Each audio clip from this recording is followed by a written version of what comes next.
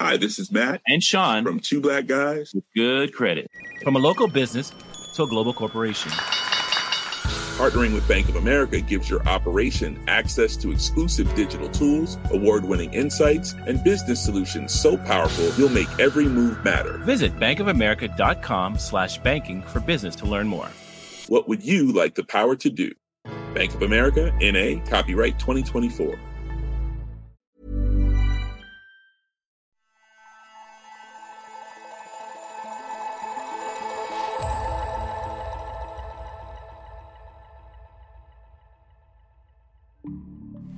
Так, бачимо, у нас такі позиції. This is a clip of some soldiers in Ukraine. The pictures have echoes of the First World War. The troops are standing in a grim, narrow, muddy trench dug into the earth. Behind the camera, a soldier shows off the position. It's classic, old-school warfare. Sitting at the top of the trench, though, is something incongruous. A clean, white satellite dish. Зручні собі зробили самі. Ого, це у нас тарілочка Starlink. It's about the size of a large pizza. It's a Starlink connection terminal. That satellite dish, made by the company SpaceX, links the soldiers in that trench in Ukraine with more than 3,000 satellites orbiting Earth, just a few hundred kilometers above its surface. Together, the system provides high-speed internet connections for the troops hiding in the dugout.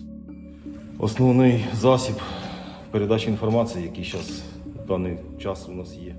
Elsewhere, in Mykolaiv Oblast in southern Ukraine, the communications chief of the Ukrainian Army's 59th Brigade explains that the Starlink connections are his army's main means of transmitting information. The Starlink system is easy to use, says the commander, and he makes a point of thanking the man who's provided the terminals, Elon Musk. Starlink has transformed satellite communications. Fast, resilient and portable internet access is available throughout Ukraine, despite power blackouts in a country whose hardwired communications infrastructure has been attacked and severely damaged. Starlink lets soldiers send intelligence, orders, and even to direct drones. It was invented for use by civilians, but it's in war that the technology has demonstrated how vital and revolutionary it can be. Hello and welcome to Babbage from The Economist, our weekly podcast on science and technology. I'm Alok Jha, The Economist science correspondent. This week, how Starlink satellites have saved Ukraine and could change the way in which all wars are fought in the future. We'll explain how the thousands of satellites bundled together to create reliable, resilient connections for both Ukraine's civilians and its army. We'll also explore how satellite constellations in low Earth orbit seem to be at the heart of a new space race, pitting countries and companies against each other to build their own communication systems.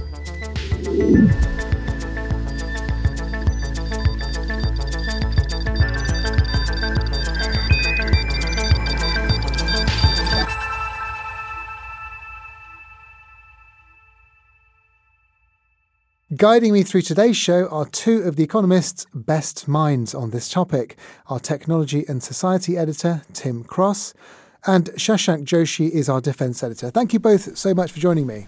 Thanks, Alok. Thanks, Alok. Now, Tim, let's start with you. Listeners will have heard of Starlink. You and I have talked about it on this podcast before. But what is it about Starlink that makes it special? What is its origins? Where did it come from? Starlink is a product of SpaceX, Elon Musk's rocketry startup that flies those Falcon 9 rockets that you can see in the footage where their first stages fly back to Earth and land upright on their tails like rockets do in children's cartoons. And the basic idea is it's a sort of classic Elon Musk play in a way, which is to take a technology that already exists but isn't very good and see if they can make it better. So Satellite internet's been around for a long time. The problem is it tends to be, quite poor when you compare it to sort of fixed line broadband. So it's an option of last resort. The speeds are slow, the data capacity is limited, there's high sort of latency, there's a sort of noticeable delay between clicking on something and something happening. And Starlink really wants to try and sort of flip that round. So it was originally aimed at people who lived in parts of the world where they couldn't get internet in sort of any other way. And the idea was to offer them something much better than what the existing options were. So how does the technology actually work? There are thousands of satellites, there are stations on the ground that people have. How does it all come together? Well, yeah, so from the consumer's point of view, you buy an aerial, you stick it on your roof or somewhere with a sort of view of the sky, you plug it into a router and you're off and away. But you put your finger on the sort of big difference between Starlink and other constellations, which is in the past, the way things have tended to work is because rocket launches are expensive, you can't afford to fly too many satellites. So you get one big, super complicated, high capacity satellite and put it in a very high orbit. And that means it can see a large part of the Earth's surface at once. So, in that sense, it's efficient. The problem, of course, is that means if you've got lots of customers all going through one satellite, they all have to share its capacity, which means each customer gets only a small sliver.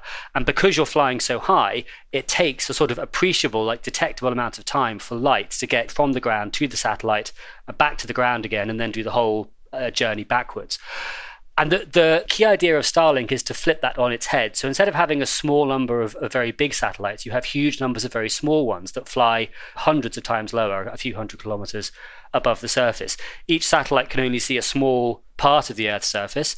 So that means in order to cover the whole world, you need absolutely loads of them. So at the moment, there are about 3,500 Starlink satellites in orbit. It's only been going since 2019, but it already accounts for half the active satellites that exist. And SpaceX's plans eventually are to launch 20 or maybe even 40,000. Now, the benefits of a system like this are clear in some respects, but Shashank, over the past 10 months, Starlink has become probably most well known for its role in Ukraine. Can you just tell us how that began?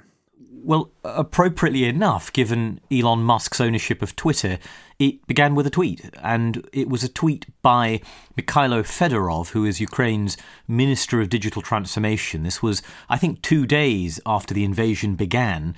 And he wrote to Elon Musk saying, "You're trying to colonize Mars. Russia is trying to occupy Ukraine, meanwhile.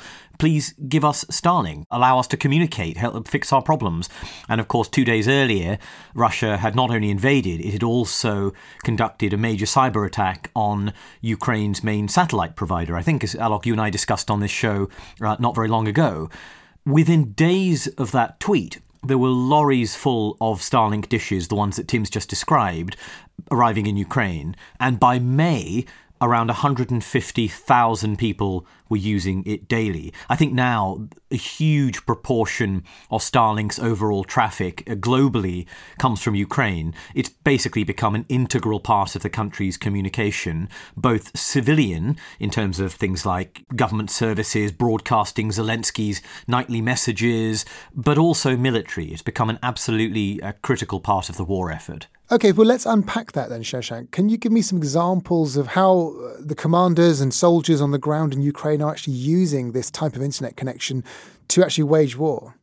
They're using it for all sorts of things on the battlefield. One of the things I thought was most striking, having spoken to someone who recently observed them using this on the battlefield, was an app. And it's an app whereby a Ukrainian soldier who spots, let's say, a Russian tank or an air defense system can upload image of that using the connectivity provided by Starlink. That is then sent to, say, a sort of, you might consider it a group chat of artillery battery commanders who are, again, also relying on Starlink and the connectivity provided by it.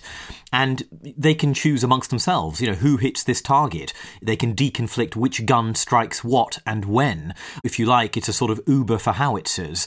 So that level of intelligence, surveillance and reconnaissance, to use the term that military types use, is basically turbocharged by having this kind of ubiquitous satellite connectivity. technology. I think the other thing to bear in mind is that the dishes are so small, you can basically strap them onto anything, including things that fly. So, for example, a drone or a naval drone that goes on the water, and then use that satellite connection to pilot the drone, which is by no means easy when you're beyond visual range or you're beyond the range of radios, or even to send back live video footage of that drone driving into its target. So, in other words, this has really been a revolution in battlefield communication, battlefield intelligence and surveillance, and made it much, much more accessible than in the past.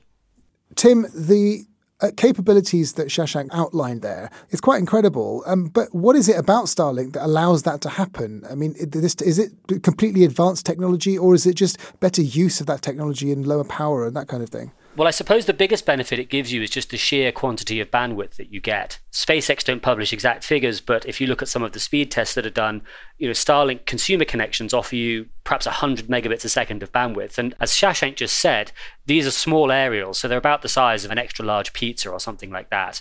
They're very portable. You can set them up on rooftops and take them down in a couple of minutes. You can strap them to other things. So basically you have these kind of frontline soldiers who are swimming in bandwidth in a way that they haven't been in the past. You sort of got ubiquitous internet right up to the front lines of the battlefield. So it just lubricates, as I understand it, all the processes that before we had something like this would have taken a bit longer. So it makes the whole system more agile and able to react a bit more quickly. And the dishes themselves as well, because they're portable, because they're small, they don't need much infrastructure, they're sort of rugged. So we've talked about the military applications, but also that's useful for civilians in a war zone. So for instance, when Kherson was reconquered by Ukraine, I think it was Starlink that helped them get local mobile phone connections working again quite quickly because it could provide a link out to the wider internet. SpaceX have changed the software so that you can power these things off the cigarette lighters in cars, for instance, or you can kind of jury rig almost any kind of power supply into them. So if you're living in a Ukrainian city and the Russians are sending missiles at your power plants, that makes Starlink quite resilient compared to something like a sort of conventional mobile phone network. But Tim, fundamentally, Starlink is still civilian technology, right? Military technology is famously expensive and hard-wearing. How does it compare? I mean, can it be interfered with? Can it be broken in some way, in a way that perhaps military operators wouldn't normally use this sort of technology otherwise? Well, I mean, this is the question, isn't it? You might argue that military is as military does, but yeah, Starlink was designed primarily as a civilian technology. I wouldn't be surprised if SpaceX had always had something like this in mind. But it's proven surprisingly resilient. Shashank mentioned the attack on another satellite provider just before the war in Ukraine. And SpaceX have said that they've seen cyber attacks as well, but so far they've been able to sort of dodge them all. They can update the software on the dishes to react to these things quite quickly. Because the dishes are small and portable, it's quite hard to destroy them. And then, of course, people will say, well, can't you target the satellites themselves? And I think that the trick here is that there are so many of these things that's much harder or perhaps even impossible. I think Tim's exactly right. So America and the Soviet Union have tested missiles that can blow up satellites since the 1950s. That's not new. And more recently, so have China and India, among others. But those missiles were really aimed at an era where you had a small number of exquisitely expensive, dedicated, vital satellites. And if you took one or two out, you made a profound difference to your enemy's capability. When you have 3,000 satellites, you simply cannot shoot them all out the sky. It's just not possible. There aren't enough anti-satellite missiles to do that. And even if you could destroy lots, the point is, we've already heard Tim describe SpaceX's nifty rockets. You could replenish those constellations much more cheaply and quickly than you could in the past. So what we're basically seeing is that there is resilience through sheer numbers. Traditional anti-satellite weapons are far, far less helpful against a constellation of this size. OK, well, we'll hear more about those old satellites in just a moment. But first, a quick reminder that you can read more about the uses of technology in Ukraine in The Economist. Tim, Shashank, is there anything that you've been reading that you particularly liked, Tim?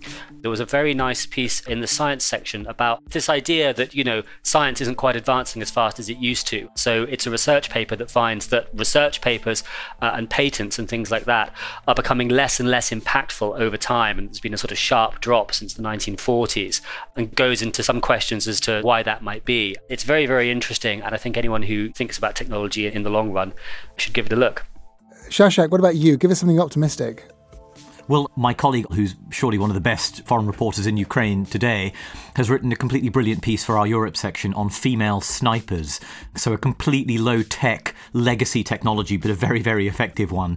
And he's written a really brilliantly reported piece on why women can make better snipers than men. So I urge you to read that. I think it would also be remiss of me, Alok, not to mention the completely brilliant piece on sex toys in the Middle East. And if you want to know what I'm talking about, you'll just have to subscribe and read it. I don't know how you made that turn so elegantly, but thank you, Shashank and Tim. To read all of that, you'll have to become a subscriber. There's a special introductory rate for our listeners. Go to economist.com/podcast offer. There's a link in the show notes.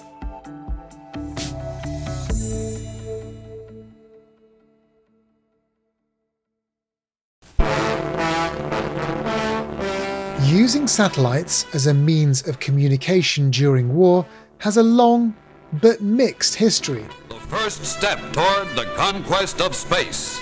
With rockets already soaring 250 miles above the ground, the United States turns to the artificial satellite. The first satellite that launched into space, Sputnik 1, came from the Soviet Union in 1957. It had a radio transmitter on board. In 1962, America launched the first satellite that could relay television, telephone, and what were then high-speed data signals. It was called Telstar 1. Even as our moon, which follows the Earth in its journey around the sun, the man-made satellites the size of basketballs will soon circle the Earth. The science worked, and Americans soon began to use communication satellites for military purposes.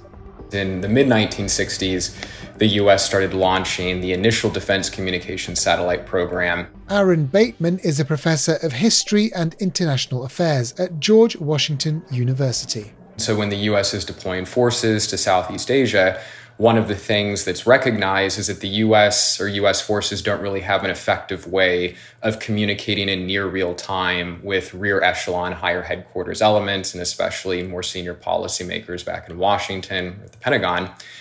So Vietnam's the first time when a satellite communications link is actually placed in country to allow those near real-time communications. Aid to Vietnam by the U.S. has added up to $3 billion and 14,000 men who are called advisors, but who are in the thick of the battles against the Viet Cong Reds. U.S. helicopters are the workhorses of any battle action. In 1964, at the midpoint of the Vietnam War, Americans installed a satellite dish in Saigon. It transformed the American Army's ability to communicate with Washington.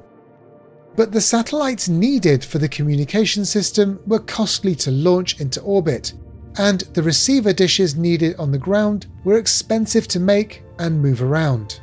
So those dishes had to stay in one place. And this equipment is fairly cumbersome. So in Vietnam, for example, you have these very large satellite dishes that are sitting outside of a higher headquarters establishment in Saigon, but you're not going to have satellite communications, at least at that point in time, used by mobile users out in the field. The first dish in Saigon could send a telephone connection and a teletype circuit, which could send or receive typed messages, to Hawaii. It was a good start, but far from the direct connection with ground troops that the military had originally hoped for. It took 2 more decades for satellite communications to make it to the front line of a battle. When Britain deployed a naval task force in April and June of 1982 to retake the Falkland Islands from Argentina, that's really, in many ways, when not only the British, but even US government officials really recognized how important satellite communications were for tactical users, because you have British ships deployed out at sea that are using satellite communications not only to relay messages back to Whitehall, but also to be able to share things like time-sensitive intelligence. By the first Gulf War in 1991, America's army had 128 satellite terminals scattered throughout its forces, connecting them to 60 satellites in Earth orbit. In combination with GPS, satellite communications transformed the Gulf War, They enabled bombs to be guided with precision. They allowed soldiers to navigate accurately across vast deserts. But satellite comms were still limited. Traditional geosynchronous satellites, in other words those that orbit over a fixed spot on the Earth's surface, sit at around 36,000 kilometres from our planet.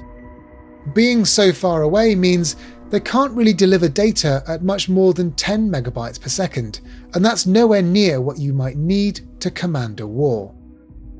And with satellites that far away, it takes longer for data to pass up and down. This leads to latency or delays in communications. That's no good for directing a drone, for example. Another problem with the signals used until now is that they can be jammed by bad actors, cutting off communications entirely.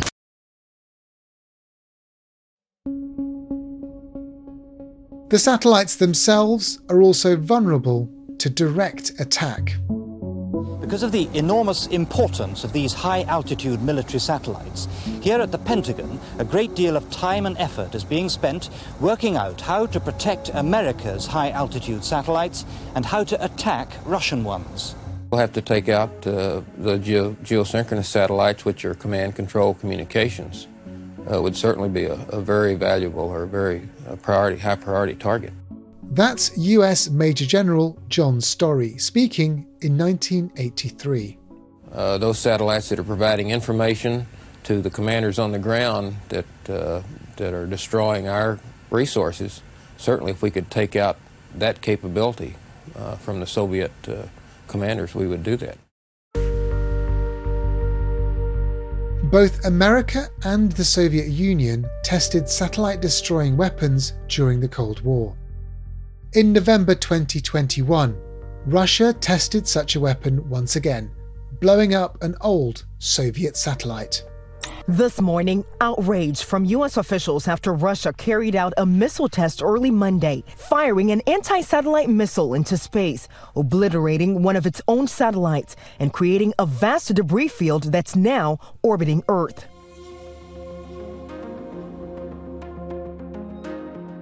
Starlink, however, is a lot less vulnerable to these kinds of direct attacks. To make a dent in its network would need a lot of satellite-destroying missiles. That resilience, added to the very fast internet connections, is proving so useful in Ukraine that other countries and companies around the world are paying much more attention. Will SpaceX's success in Ukraine usher in a new space race? That's coming up.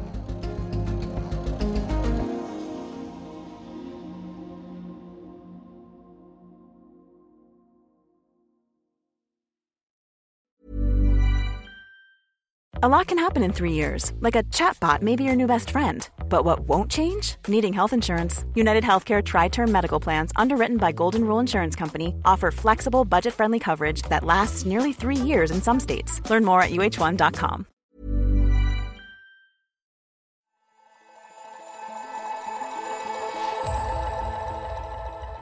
Today on Babbage, we're talking about how a single American company, SpaceX, has changed the course of the war in Ukraine and may shape how wars are fought in the future.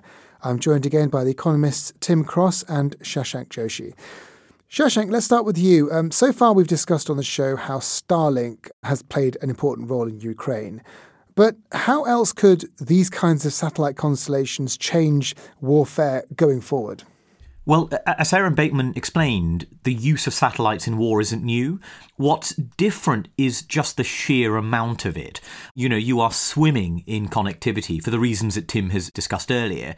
And so if you look at older wars, even Iraq and Afghanistan more recently, Western armies had a lot of satellite communication, but it was mostly for headquarters. You know, in other words, senior officers doing senior officer things. And if you got down to the sort of level of the average grunt, on the front lines, right at the edge of the battlefield, it was much more limited. They did not have the kind of 100 megabits per second bandwidth that Tim was talking about earlier. So yes, you had huge amounts of full motion video being taken by drones in Baghdad or wherever else, but it wasn't necessarily accessible right at the bottom of the battlefield. What Starlink has done in Ukraine, and I think in a way this is the vision for other armies, is bring that level of connectivity to the lowest unit, right down to the bottom.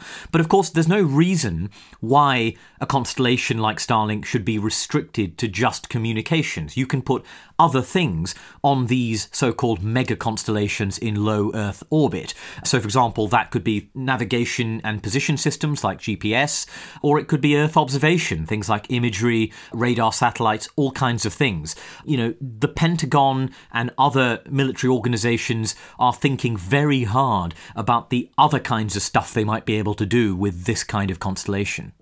Tim, so far we've talked about Starlink. I mean, really, Starlink has dominated the satellite communications of this new type.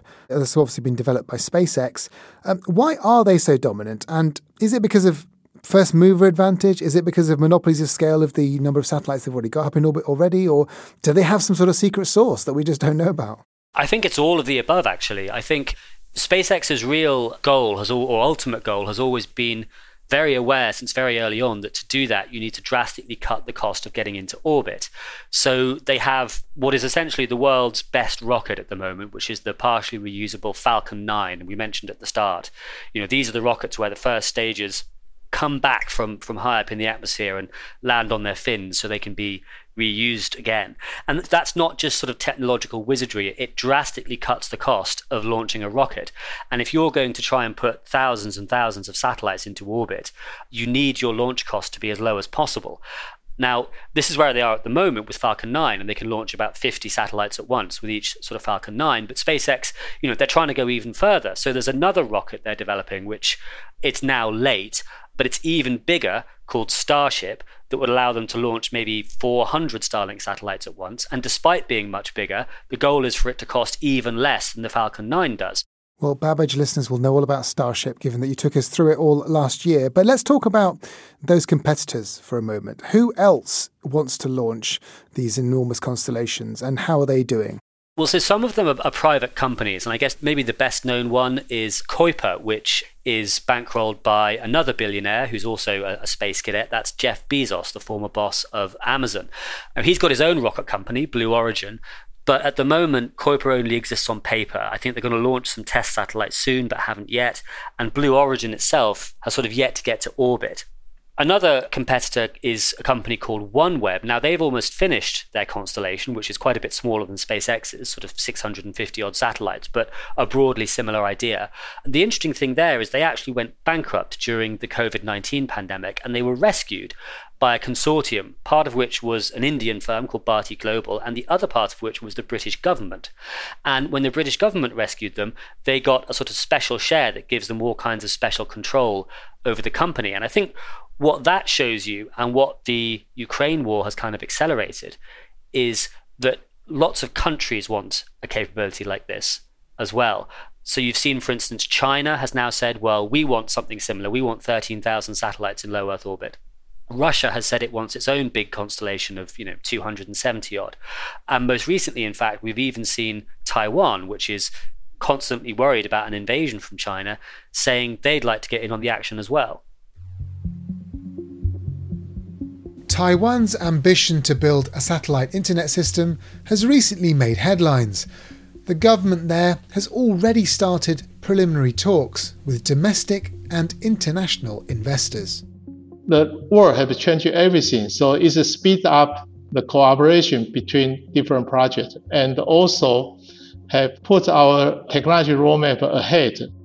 Herming Che is the Deputy Minister for Digital Affairs in Taiwan. He told me that if the island came under attack, keeping communications open would be vital. Like the Ukraine case, the government operators should have a capability to broadcast a real-time message to the citizens. And another problem for Taiwan is that we rely on the submarine cables. So if we have an emergency like war or earthquake, it's a very high possibility that the submarine cable will be destroyed. In this case, then the satellite can help us to communicate with the international society, also communication with other allies. How much of a priority is all of this for Taiwan? How urgent is it? Well, many international news say that Taiwan is the second most dangerous place in the world. So we think that the priority of this project is very high. So what we try to do is we try to build up these receivers and the satellite system in 2 years. Do you worry that China might try to derail the development of this new system? Yeah, we are not worried about it, but we are sure that China will try to deter any work we try to do.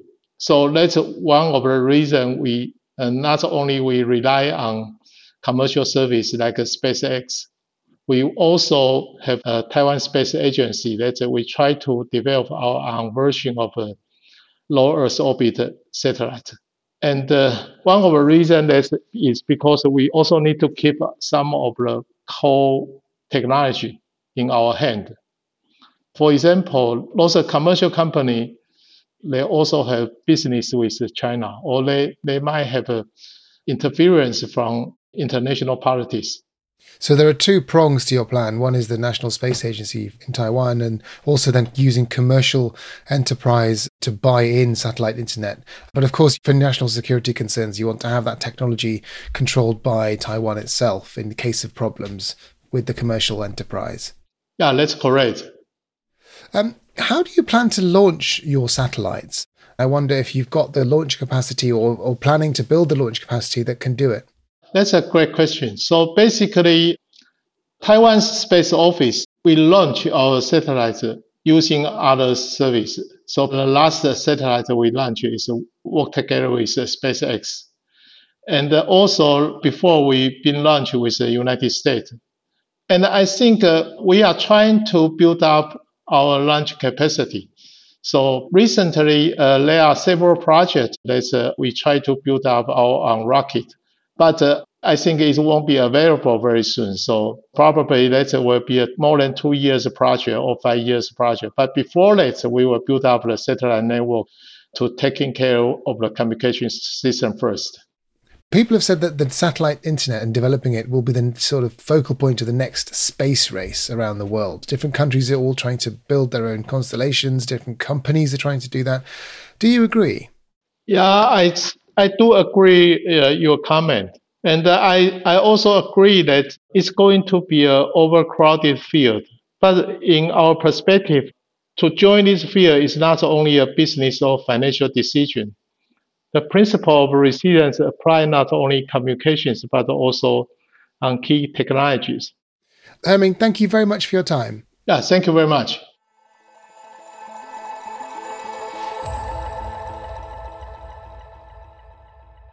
I'm back with Tim Cross and Shashank Joshi. Tim, why is it that each of these countries want their own constellation? I mean, if a single constellation of tens of thousands of satellites is up there, couldn't all countries use the same one?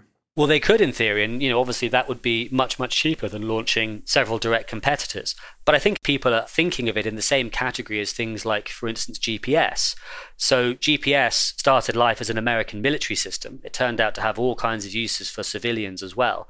But it's become so useful and so important to modern war fighting and to economies and so on, that countries have said, well, we're a bit uncomfortable about relying essentially on the generosity of the Americans to ensure that this thing carries on existing. So that's why we have Galileo, which is the Europeans' version of GPS, or GLONASS, which is the Russians' version. Seems to me that these sort of giant constellations for communications or whatever else are now seen in the kind of same category, and people think we need to have access to this, and we need to have access to one of our own, not one that's run by another country. So sovereign control, essentially. Sovereign control, exactly. And, perhaps even made sharper by the fact that at the moment, SpaceX, it is an American company, but it's controlled day to day, not by the American government like GPS, but by one single very wealthy individual who presumably has his own agenda. Yeah, it's time to mention the billionaire in the room, Elon Musk. He seems to have a huge amount of power in this war and potentially future ones as well. Yeah, I think that's true to an extent. I mean, the big example of this was back in October, I think it was, when Musk polled his Twitter followers on whether Russia should be allowed to hang on to Crimea, which of course it seized in 2014. And understandably, this caused a big row with the Ukrainian government. So foreign policy by tweet. Exactly. And to some extent, he controls how Ukraine can use this system and where they can use it. So I think that's an issue, and it's one that arises from the slightly unusual kind of voluntary way in which all this was arranged. You know, a lot of the Western aid to Ukraine has gone through governments. All of the missiles and artillery pieces and bulletproof vests and so on are funneled through governments.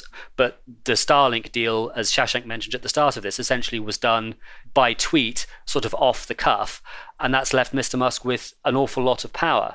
Whether this is a problem in the long run, I don't know. I mean, some people argue that his other business interests might sort of get in the way. So we've just heard that Taiwan is keen to have a system like this. I wonder if something that factors into that calculation is that China is a very big market, both for consumers and production, of Mr. Musk's electric cars, of Tesla. And Musk himself, there's no doubt he's sort of very clever and an extremely accomplished engineer. He's spread very thin and sometimes seems to behave rather erratically. So it wouldn't surprise me if there were several people in the Ukrainian government who, lie awake at night worrying about these sort of things. And Shashank, does the idea of Elon Musk being in charge of all of this concern you at all? Just one person having so much control? Alok, if you want to see an example of a narcissistic billionaire making decisions of war and peace using this technology, look at the example of Crimea, a part of Ukraine which Russia annexed illegally in 2014, and Ukraine wants it back. In September, Ukrainian officials told us that Elon Musk had rejected a Ukrainian request to use Starlink there. And what we've been told since is that he has also resisted the use of this in other parts of Russian-occupied territory. So, for example, Ukraine can't fly drones into those areas to conduct attacks because the receivers just wouldn't be able to get a signal from the satellites. And I think this shows you a billionaire who owns this constellation is able to influence these minute tactical decisions just by virtue of owning and controlling this constellation. I think that's deeply worrying given what we know about Elon Musk's capricious mercurial style. Shashank, normally if you have military equipment, missiles, tanks, whatever else, it goes through governments. I mean, the defence companies don't directly deal with foreign governments like this. Why is it that Starlink, which has become so integral to this war, is still a sort of a private industry donation? Why is it not going through the Defence Department of America? I think it's an illustration of the way in which so much advanced technology, from satellite technology to artificial intelligence, is now in the private sector first. Unlike during the Cold War, when a great deal of it, for example, GPS, as Tim mentioned earlier, was initially military technology developed by America's formidable military-industrial complex that then became civilian. This is the other way round. Starlink exemplifies that shift. I think it's also increasingly intertwined and inseparable. So, for example, we see SpaceX launching a Starshield division of Starlink, which is explicitly marketed for military and intelligence customers, not just a kind of side hustle or a fortuitous accident like it was for Ukraine. But I think this does present a number of issues, and one of them is, for example, under the law of armed conflict or international humanitarian law, military objects are, under some circumstances, legitimate targets to be struck. So if you're the Russians looking at this, and Starlink is playing an absolutely pivotal role in helping Ukraine fire artillery shells at your tanks, you might well view this, and not without some justification, I should say, as a completely legitimate target to hit. It doesn't mean you can do much about it, but I think it does show you that civilian objects on which, people sitting in rural Idaho or in Somerset in Britain or in parts of Africa may be relying for their broadband access, may become really players in an ongoing armed conflict involving one of the superpowers of the world. Tim, just to wind things up, in terms of the technology itself, Starlink, how transformative is it going to be, this and the other satellite constellations that are coming? Well, I think if they all, or even if a fraction of them actually go up there and get developed and are built, I think it will be potentially quite transformative, because you could essentially have relatively cheap, relatively fast internet connectivity almost everywhere. I think it's one of those things that there are probably hundreds or sort of thousands of uses for. I think, though, this question about whether they actually get built is the key one, because SpaceX is riding high at the moment, but the consumer side of the business, I would say is still quite unproven. And I mean, we have seen people try something a little bit like this before in the 1990s, not quite on this sort of scale, and the economics didn't work then. The problem really is not so much the satellites and the rockets, but the dishes which the consumers have to use to track them. These things are sort of quite high tech, and at the moment, SpaceX sells them for $600 each, but the last we heard from the company, it costs them about $1,500 to manufacture. So they're subsidizing these things quite heavily. And really the entire business, or at least the consumer side of the business, will stand or fall on their ability to kind of drive those costs down. And it's not yet clear whether they are able to do so. And I think this is the interesting context in which to see the Starshield division that Shashank mentioned. We only found out about the existence of Starshield relatively recently, but we do know that America's army was experimenting with Starlink even before the Ukraine war happened. It wouldn't necessarily surprise me that having had such an impressive kind of debut as a military system, SpaceX is now thinking this is a potentially huge revenue stream for it in the future, and that Starshield is going to quite quickly become quite important to the business. Well, maybe Starshield was the plan all along, and it's just had a very good example of how it could operate. I mean, Shashank, is there any going back from the ubiquity of satellite communications for military commanders?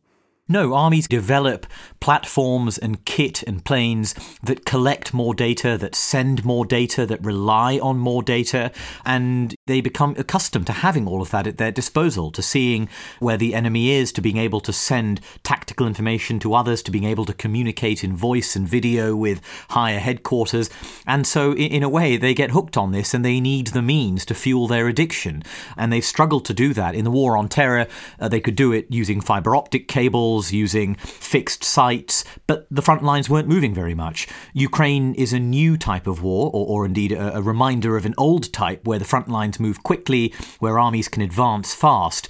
In that sense, many Western commanders think it is a portent of what they may face one day, and therefore Ukraine's use of Starlink is, for them, a powerful example and a very important sign of things to come. Okay, Shashank, Tim, thank you both very much for joining me. Thanks, Alok. Thanks, Alok. Our thanks also to Aaron Bateman and Herming Chur. And thank you for listening to Babbage. Don't forget that you can read Tim and Shashank's briefing on how Starlink is changing warfare in the current edition of The Economist. There's a link to that piece in the show notes.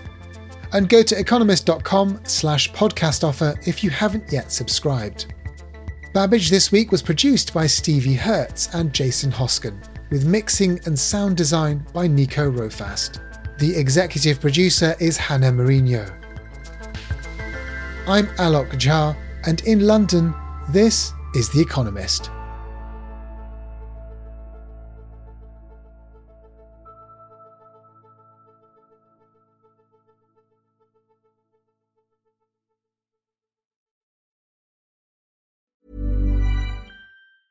Even when we're on a budget, we still deserve nice things. Quince is a place to scoop up stunning high-end goods for 50 to 80% less than similar brands. They have buttery soft cashmere sweaters starting at $50, luxurious Italian leather bags, and so much more. Plus, Quince only works with factories that use safe, ethical, and responsible manufacturing. Get the high-end goods you'll love without the high price tag with Quince. Go to quince.com/style for free shipping and 365-day returns.